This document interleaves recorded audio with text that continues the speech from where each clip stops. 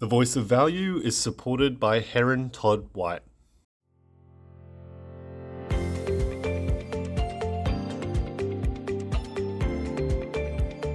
Hello everybody and welcome to The Voice of Value, an API podcast for property professionals, where we explore insights, issues, opportunities and the careers of a range of leaders across our ecosystem.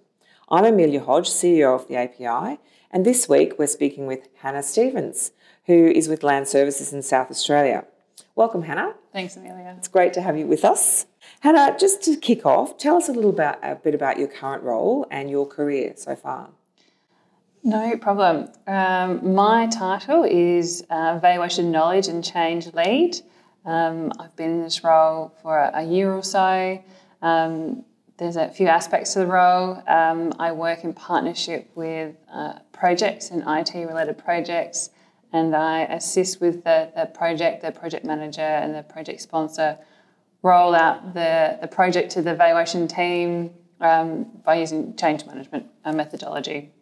Another aspect of my role is the training and development of our staff at Land Services, the valuers, and train them to become, RPVs, CPVs, and other educational programs such as learning how to be a specialised valuer.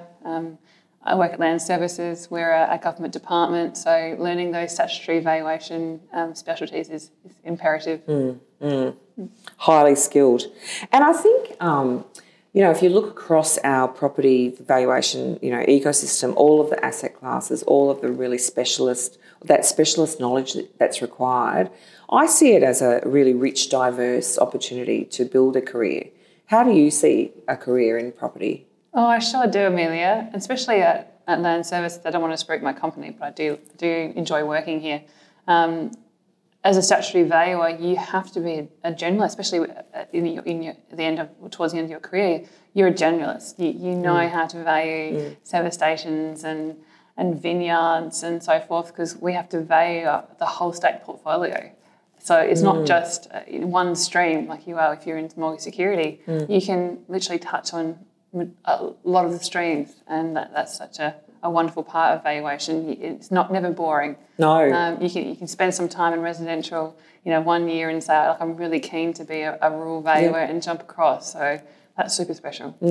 So it's ever changing, ever evolving, and that's probably what I like about valuations. And so after university, how did your career take shape then? Yeah, I haven't had the most traditional of runs, like I said. While I was at uni, I had multiple jobs, working at lots of things, supporting myself. I moved out of home quite early. So at university, I was working at a property valuation firm's photocopying, and I was also working at a development company, AVJennings, assisting them with photocopying and so forth. So outside of uni, towards the end of the career, it was super hard to get a job. And both my part-time roles were contract work. So, I wasn't quite sure if I was going to get a job in either of them. So early 2000s, it wasn't the best market for a valuer to get a job. So I think I went into state at a time and was about to start a job at a mortgage security resi firm in Melbourne, but then one of my part-time jobs came through in the end, and I got the AVJennings role as a development analyst, and I absolutely loved it. Fantastic. It was so good. I worked in the acquisitions team. I worked on feasibility studies, looking at purchasing big and global parcels to build estates on, and I can still see some of the estates, as I drive through Adelaide. It was just an amazing time, and I really enjoyed the development industry. As a valuer, people listened to your opinion because it came from fact, and and being in the boardroom discussing, potential sale prices. It was so much fun. I loved it so much. And I worked there for 4 years. And then the GFC happened. And I managed to save the first, redundancies. I was safe, but the second one I wasn't. So fortunately enough, Adelaide's a very small industry, and one of the work experience companies I did when I was at uni, offered me a position with them, a great company called Southwick Goodyear, and I had a fantastic time with them doing mortgage security work and achieved my RPV through them, and really enjoyed that time in the mortgage security world. It was tough. It was super tough. But it was worthwhile, and the amazing stories that I can tell from, going all over the state, valuing unique property. It was fantastic. And, moving on from that, I kind of, I got to a point in Resi Mortgage Security where I think I'd done my dash. It was a great time in my life, but long hours, weekend work. We see that now. Yeah, it was time to move on. And the company that I was working with, fortunately, was very family orientated, and they saw that I was struggling and needed to have a change, and they actually helped me get my next job. That's Adelaide Council for statutory valuations. And again, I was really fortunate there, worked my way up into a management position and looked after a great team there. But in the statutory world, which I'm in now, you can do all genres. So it's not just resi, it's commercial, industrial, and so forth. So I really enjoyed the fact that I could branch out, and I got my CPV there as well. The CPV, the old CPV interview. The old CPV, yes. And then had babies, retired from Adelaide Council, had babies, and now I'm at Land Services. Come back off maternity. Oh, good. Yeah. Well, I think, isn't that just a credit to you where you are now, but also the journey that you've taken through the different sectors or parts of the valuation profession. And I think, a lot of people may not realise the dedication that it takes for it's to study a degree of many years and to build that pathway into the cadetship, RPV, CPV. It is quite an extensive education. So by the time you become a CPV, you've done hours and hours and hours of learning. So just jumping off career for a moment, I often see issues or challenges and opportunities as sort of two sides of the same coin. And just from your perspective, what are you seeing as some of the issues at the moment across our sector and going forward? And then alternatively, what the opportunities that we've got going forward as well? Back a number of years ago, you'd put an employment ad and get, 50 applicants, all qualified, all great applicants, and you had the pick of the crop, people coming through your door. Nowadays we put an employment ad out, we might get a couple, if any, and especially in the rural space, there's a massive gap in knowledge and valuers out there, which is concerning. The valuers nowadays are moving away from the industry. It is a hard slog. So there's definitely a shortage of valuers out there. And, talk about the brain drain, I see it. I'm hearing that everywhere nationally. Shortage of valuers. I was saying to someone the other day, counting the number of job ads on our API Career Centre, there's not that many spare people in the system. So we really have to take a step change in how we attract people, I think, to the profession, both at an undergraduate level and at a postgraduate level, I think. Oh, and I suppose that's an opportunity. I think the companies are now realising that investing in the future, it should be at the forefront, and it is becoming more at the forefront.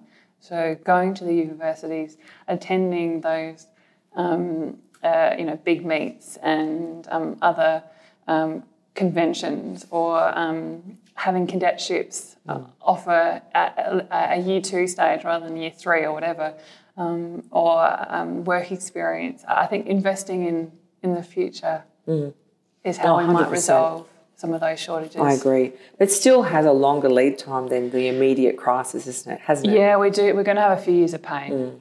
And I suppose, how can we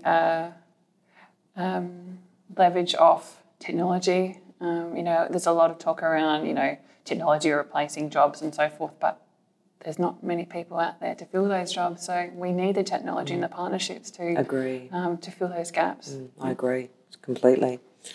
Some of the things that have been raised with me recently to be thinking about as themes that will no doubt trickle their way through to the valuation sector are impacts of ESG principles, impacts of climate change to value, impacts of sustainability measures, and digital twin buildings. And are you seeing any of those, I guess, themes in your space, and how do they impact to value in the very early days? Limited, to be honest, Amelia. Perhaps when we start introducing more of the younger generation, perhaps more. We do have recycling and lots of stuff. Our carbon footprint in the office is, I don't even know what it is. Is that an indicator that, that we're not having those conversations just yet in here? So in my firm, or if not, other firms in South Australia. So we might have a bit of a journey there. I did get a question recently from a young person saying, I wonder what the emissions footprint of our business is. And I thought, wouldn't that be an interesting research project? Oh, for sure. Who would know with the firms? I suppose, footprint, that's a lot of driving. Perhaps they were asking about a mortgage security, but, for a number of years now, the statutory world have utilised aerial mapping photography, so they don't need to leave the office or home to value the property for, a mass valuation. So I suppose we're already walking the walk, talking the talk. Yep. We're investing heavily in aerial photography and in our tools to assist with the shortage of valuers. What else can we do? And, making sure that the area of photography we have is up to date and done regularly and so forth. So maybe we are already having that perhaps that conversation in a roundabout way because we've got the shortage of staff. And we need to address those capacity constraints in any event, don't we? Coming back to your career, what sort of advice would you give to a younger person or even to your younger self? And when speaking with people, I've heard anything from run to all sorts of things. But, for those looking to join the profession or those younger in the profession, what sort of advice would you give them about building a career? Yeah, when I went through uni, I had like a 5-point plan and, I wanted to, straight out of uni, I wanted to get into one of the big tier companies and work my way up and be a director, and that was my career. And I learnt pretty quickly, and sometimes the hard way, and that's the best way. I agree. That's not how life works, and that's okay. I think that's okay part was really important, and I wish I could have told myself that earlier as well, that you're not always going to get that 5-point plan. You might get there in the end, but you have a few bumps and hurdles. You may go a different way. That's right, yeah. And so even to take a step sideways or backwards to eventually take a step forward. Oh, yeah. And again, in my current role, I was, prior children, I was, looking after a team and working big hours and so forth, 6 days a week. I couldn't do that with 2 young kids. No. Yeah. No. So how fortunate am I to be able to work in the valuation industry and have a complete career change, but still in the industry? I'm doing training and development and change management. Who would have thought that person in that university wanting to be that CPV graduate could do something so diverse later on in your career? Apply the skill sets that you've learned in other ways. Yeah, I think that's really good advice. What do you do outside of work? How do you improve or balance? I don't want to use the word balance because is there really ever any balance? Yeah, no. But integrate your work and life and your physical and mental health. And that's the big question that everyone asks. And I think as you get older, I don't want to sound cliche, you do learn what makes you happy. And as that Harvard study, I'll quote them, it's the relationships in your life. And for me, balance between career and my life is having meaningful friendships and family relationships. And that's what gets me through. You're having a hard day, go for a walk the next morning with your girlfriend. Yes. I think, and also exercise, but I'll get to that in a moment. But for me, it's been meaningful friendships that have lasted, and you do have to put work into those. Mm-hmm. You should never take your friends for granted, but having a good core set of friends around you is super important. It keeps me balanced. Agree. Yeah. Agree. Even if those girlfriends give you a good slap across the face. Isn't that the best? Honestly, that is the best. Shake you up. You don't want people telling you how amazing you are all the time. You need the honest truth once in a while. Correct. So, yeah, I think that's, for me, is the relationships in my life. It keeps me balanced and continually learning and education. I was fortunate enough to witness my mother have a career change later in life. She did law in her late 40s. So I always knew that I didn't have to stick to one thing. And going back and studying is super important. And also, it's not just, even if you stick into your one genre for the rest of your life, broadening your spectrum of knowledge, if it's not career education, outside education, like wellness, and do a pottery class or whatever. Just keep the brain going. Yeah, and I suppose the last thing is I do enjoy a creative side. So I think it's important to direct, if work is monotonous and sometimes the same thing every day, having a creative outlet is super important as well. Yep. What do you do? What's your creativity outlet? I don't get to so much with 2 young kids under 5, but I colouring in? Yeah, pretty much. Play-Doh and Lego. But before kids, my previous life, I used to be in event management and in charity boards and throw balls for 800 people. That was fun. Yep. Super fun. Fun. By day you're valuing property and by night you are waltzing about throwing a ball somewhere. So that was super fun. But yeah, it's a real left brain, right brain stuff. Sure is, yeah. That's fantastic. Are there any particular podcasts that you listen to that our listeners might be interested in, or books that you've read recently? Yeah, I really enjoy furthering development further developing myself. And I'm into TED Talks and listening how other people's careers have gone. But like I said, I'm doing a bit of a career change at the moment, and I've just completed a certification. Have you? Yeah, in change management. So I've been listening to a lot of the ProSci podcasts and about, how to bring people through the process of change and what's that mean. It's a very difficult task sometimes, isn't it? Isn't it great? Yeah. I really enjoy it. I've always been into the people side of anything, so that helps my creativity. Yeah. And I think for the longer term, even if you go back to a pure valuation role, having this additional toolkit of skills, I think, can only help your career go forward. I totally agree, Amelia. Any training and development you do will always benefit your work, even if you are, still in the valuation industry. Obtaining new clients, having the confidence to network, looking after oneself, not burning out, all super important. Burnout is a major issue currently. I can see it all over the place nationally at all different levels, to be honest. And, that what you were talking about before around maintaining creativity, all of those things, friends and family, speaking to people, can only support your mental health in a positive way. So I'm good on you for making sure that you keep that up, because people do let that go. I'm self-aware enough that I know as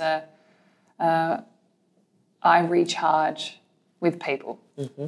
That stimulates my brain and makes me, my endorphins, work. Extrovert, for me. extrovert. Yeah. Well, yeah, I'm on the cusp, but definitely relationships help me to keep sane. Well, good. All right. Well, just to finish off, if you had a crystal ball, thinking about the opportunities over the next little while for this profession and this sector generally, what are some of the things that you're seeing could be opportunities that we could take up, or that are definitely there now that we could grab onto? Yeah, great question. As valuers, we've been in a bit of a secret society for a while, and we do keep to oneself, and it's evident. We're at the state of the market and the room's full of valuers. We are very clingy clingy bunch with each other, which is fantastic, and we've got some great relationships there. But I think moving forward, I see the industry succeeding with partnerships. I've benefited in my current role that I can work with, information technology and partner with them to, create tools and report management systems where I would have never thought as a valuer you go into those realms. I think partnerships with legal firms and partnerships with financiers and it is definitely the way forward. I agree. If we're on our own, it's harder to fight for ourselves. But if we're building up our networks, Well, we are such an important part of the ecosystem for so many of those sectors, aren't we? we are. We really are. Lawyers, financiers, I agree. and even technology nowadays. Like technology relies on raw data. Where's the raw data come from? The majority of the time, it's us.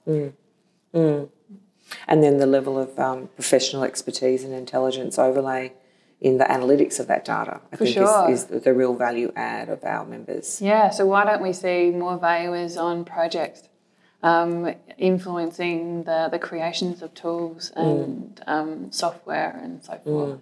So, yeah. Oh, good. I love your crystal ball. Yeah. Technology.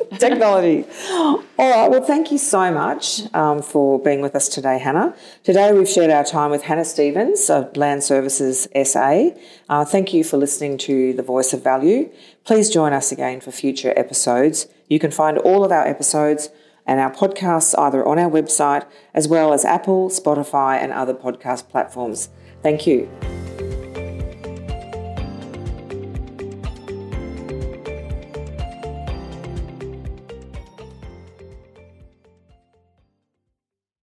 The Voice of Value is supported by Todd White.